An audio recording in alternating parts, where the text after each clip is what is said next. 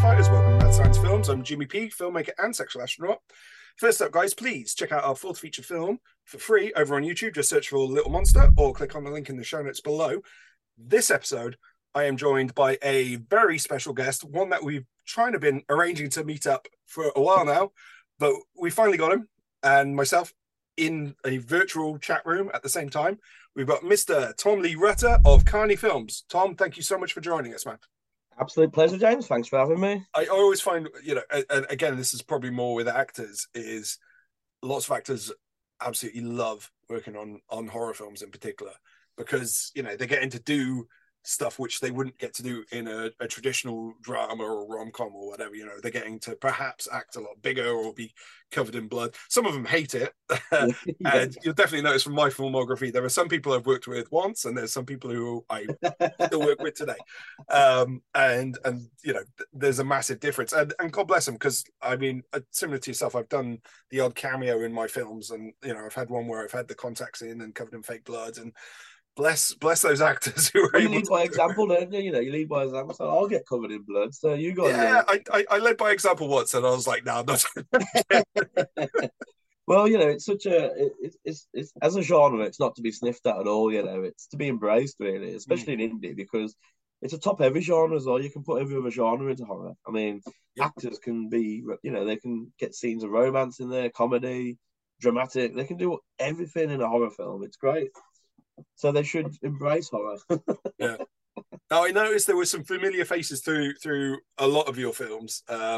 So in terms of when you're writing, do you have certain actors in mind, from your usual guys, or is it pretty much you're just getting it down and then you're deciding after the fact? Yeah, I definitely. I've never kind of held an audition in my life, really. It's always. Right, okay. Don't get me wrong. Sometimes, well, I tell a lie. I've put casting calls out, so I've never held auditions, but I've thrown casting calls out. But that's very rare because usually I will create roles based on people I know and ask those to be part of it. There will be gaps sometimes where I'm thinking, well, who could play this? And then it's a case of, right, who's up for it, who's available. Whereas others, it's definitely set in stone. Wrote that for you.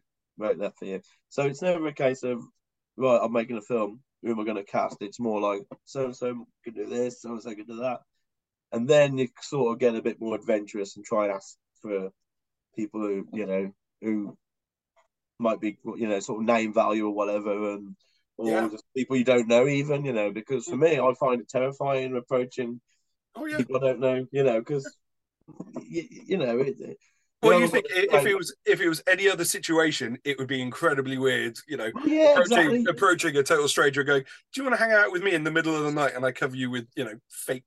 Well, exactly that. You're getting someone you don't know to join you at this nondescript location for the day and do weird things with you together. Weird things together. Then you go your separate ways, It was like with Imogen.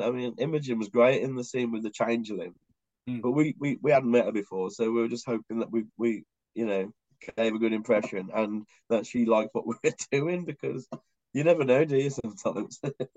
It's got to appeal to actors, especially working on a project like yours, is nobody else is making stuff like that out there. So if nothing else, it looks amazing on their show reels, Well, hopefully. That's the bit where you're like, oh, okay, you're in effectively this silent black and white film and you're being, you're floating around in space or whatever. It's amazing to look at.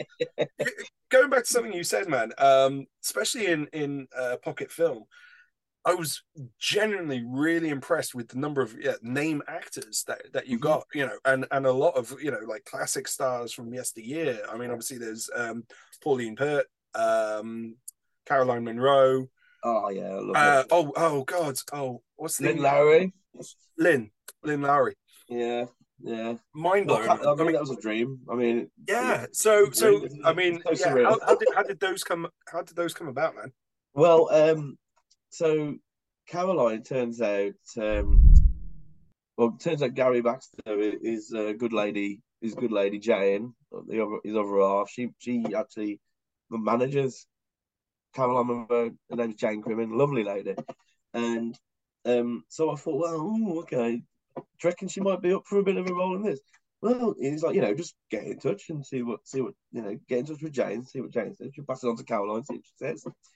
So it was a lot of, back and forth in and to and fro in, but we worked it out. And again, that's where storyboard came into it, because I was able to give a good kind of visual representation of what I intended to do through storyboards, and then showed us some stills from other scenes to give her an idea of the palette and all that, and just the general lowdown.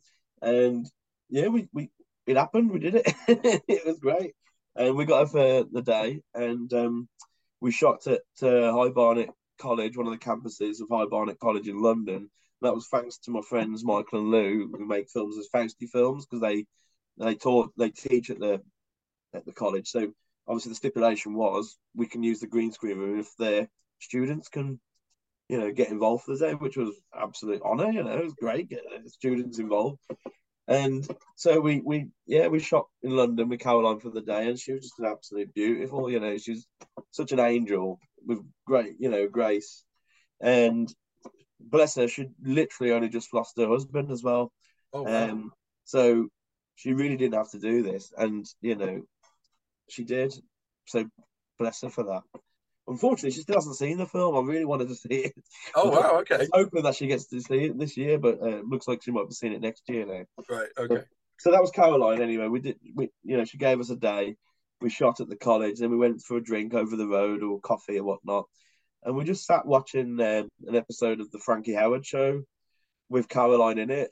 Right, with Caroline, and it was so surreal. I was just like, wow, you really are Caroline, and I'd be kind of I'd lay out loads of like pastries and stuff for her, just to make her aware that it's just going to be like a leisurely day. I'm not going to kind of push her or anything. And she had such a good time. It was just a very chilled shoot, because we were only getting Caroline's cutaways. Yeah. We was able to just break every 5 minutes, and then I'd be like, so what was it like working with Jess Franco and stuff? That's fantastic, man. I'm glad it sounds like she enjoyed herself as well. Proper fanboying, Yeah. But I mean, you sometimes wonder whether some of these stars who worked in like Hammer and all of these things, whether they're quite prepared for 21st century low budget indie run stuff. and gun. Yeah, it's true, that is, because they knew what proper sets were, and there's a completely different time, wasn't it, for the industry. But then you get like Pauline Pearl, who was like, yes, I said I would be in your film, so I would be in your film. I'm like, yeah, okay, let's get it sorted then. So I got a location, but it was in Stoke-on-Trent, and obviously Pauline's down in.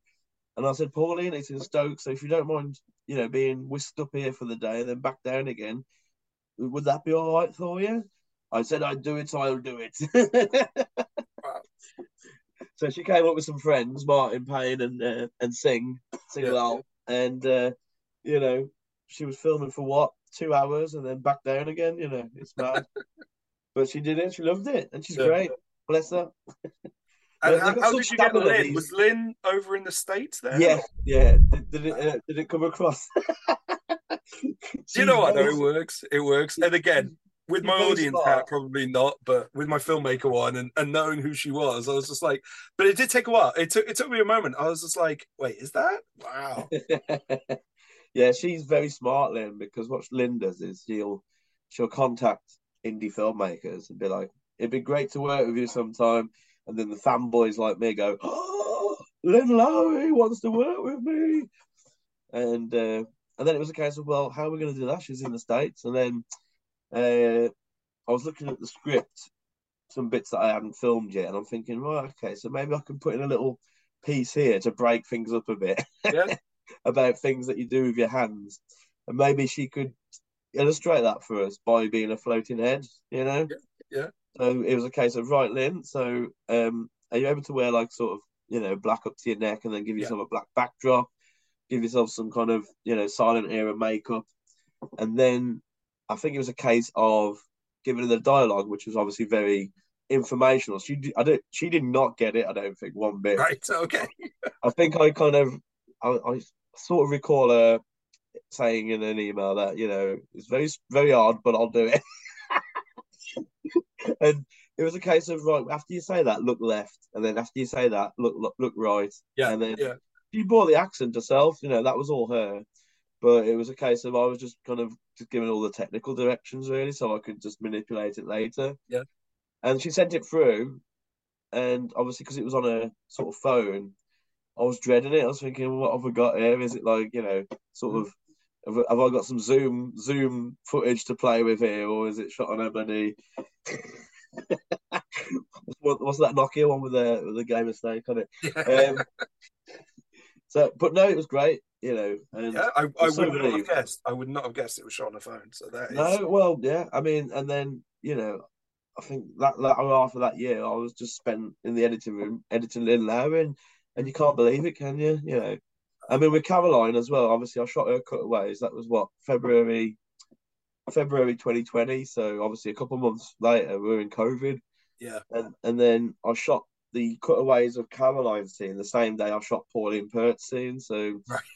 so in that same location, again, you've only got the location for a day. So right, get Pauline's scene done with the seance, then go upstairs with the witches. Right. Yeah. And Wow. then we had the big pentagram on the floor. So then the witches were like, being very paid. In fact, they were just happy looking around this because it was called the Haunted Museum and Spirit Shop in Stoke. It's basically an old building filled with loads of haunted artifacts and stuff like that. Oh, in Stoke, is it? Yeah, yeah, Stoke, Yeah, yeah, Stoke on Trent, yeah. I've been there long time Oh, ago. I there you didn't go. You've been, realize. yes. Well, that's where we shot the seance and the other half of the witch's Sabbath, Wow. basically. So obviously Caroline was just then being intercut with them. So obviously Caroline was on my timeline for a couple of years, and I was like, oh, I so want to finish this scene, but So I've got to how did you wait. go? How did you go about kind of stitching those two bits together? Then did you have the shots ready to go on set, and you were like, okay, we need you here and here on the frame, or was it much Yeah, looser than that? there was some of that. Yeah, it was kind of studying which way Caroline was looking sometimes, and then it was like, right, if I can. But then a lot of it was so sort of fragmented that because it's sort of creating a vibe, it doesn't Yeah, need to be linear sort of thing. yeah, But as long as they're kind of looking one way, and then Caroline seems to be looking at them or sort of in their direction, then I think we've just about kind of managed. But so timeline wise, though, the film had to be spread over about 10 different timelines because the layers on those timelines were so thick. yeah. I bet. I was going to ask if there's any chance you can get us a screen grab of yeah your layers, like because again, I'll get you a watching screen as a grab of the filmmaker, Witch's I'm like, okay, you know that background is one. At least one actor, maybe two actors are on film separately, and then you've got the overlays and then the grays and Oh everything yeah, else. yeah. I mean, so the Witch's Sabbath will be the great example for that because that's where I use the most. I think at one point we're up to 20 layers. Wow. Yeah, or just over 20 because each, like when you start putting in the smoke and stuff like that, sometimes that's what 4 or 5 deep, and yeah, yeah. I'll get you a screen grab of the Witch's Yeah, if you Sabbath could, because man. It could, it's again, on and on and on. yeah. But When I've done stuff with like the found footage stuff, it's that's part of the appeal for me for found footage and all of this stuff is being able mhm. to like basically fuck up the image as much as possible and degrade it, which again you can't do in a traditional narrative film. Like when we Yeah. did our fourth film, Little Monster, there Hmm. was no, that's a traditional shot film, so there was no bits where I could go, oh, I'd really like to like pixelate and then kind of do a spectrum blur so the reds and the blues are out here and all that. And so watching something like Pocket Film and just seeing how it's built up, like just hats off to you, man. Hats off to Oh, you. cheers, It's man. just like, Thank you. Well, again, it's because and I I just can love only that. imagine how long some of that must have taken to render. Yeah, very much. Yeah. Well, it got to the point where it would start just not handling it. So it'd say, nah, that's not happening. So what I'd start doing was flattening things. Yeah, So you'd have to get to a point where you start flattening it to kind of take up less layers and just and put it back on itself. So it's yeah, sort of like food will eat itself sort of stuff. yeah, yeah. And I love your other little cameo as the filmmaker. Just yes, on the something blue. That was a bit where I was just like, yeah, absolutely. Well, And yeah, anything goes, isn't it? Anything what goes. I love is like from memory, I thought Bella and Pocket Film were very similar. Mm. until rewatching them again recently, and the care you've taken to kind of age pocket film very differently, especially with that kind of silver nitrate kind of look to it. Yeah, yeah. Absolutely love Well, that. I mean, Bella's. I mean, looking at Bella now, obviously, much like I imagine you do at some of your old films, you think, oh, I would have done that differently now, but it is what it is, isn't it? So it's all a case of trying to refine that each time. A pocket film was another chance to refine the sort of same tools I was using, but Mm. obviously just using them better. Whereas now it'll be a case of using better cameras and seeing how I can carry over that sort of vibe, but not repeat myself, but at the same time refine it, that Yeah, sort of thing.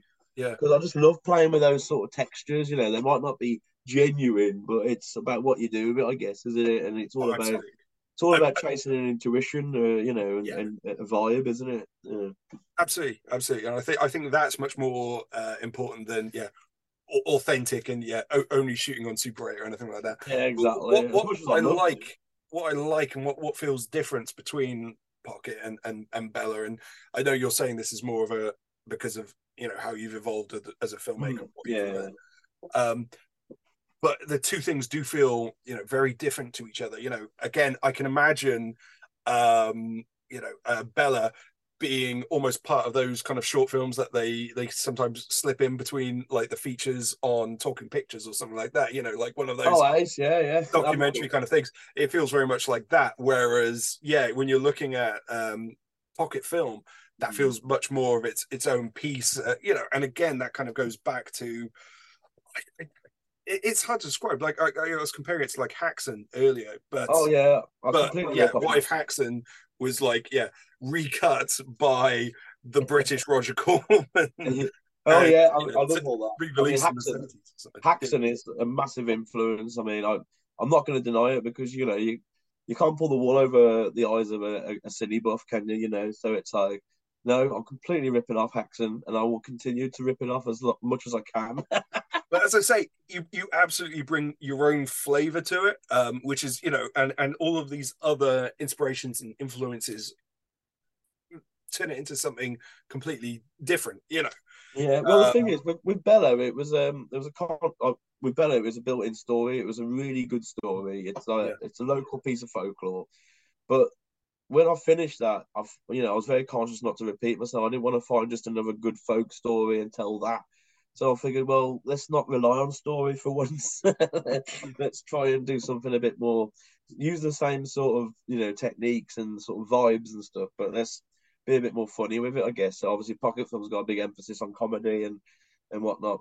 Well, I'm guessing the next one I might try and do something a bit more serious again.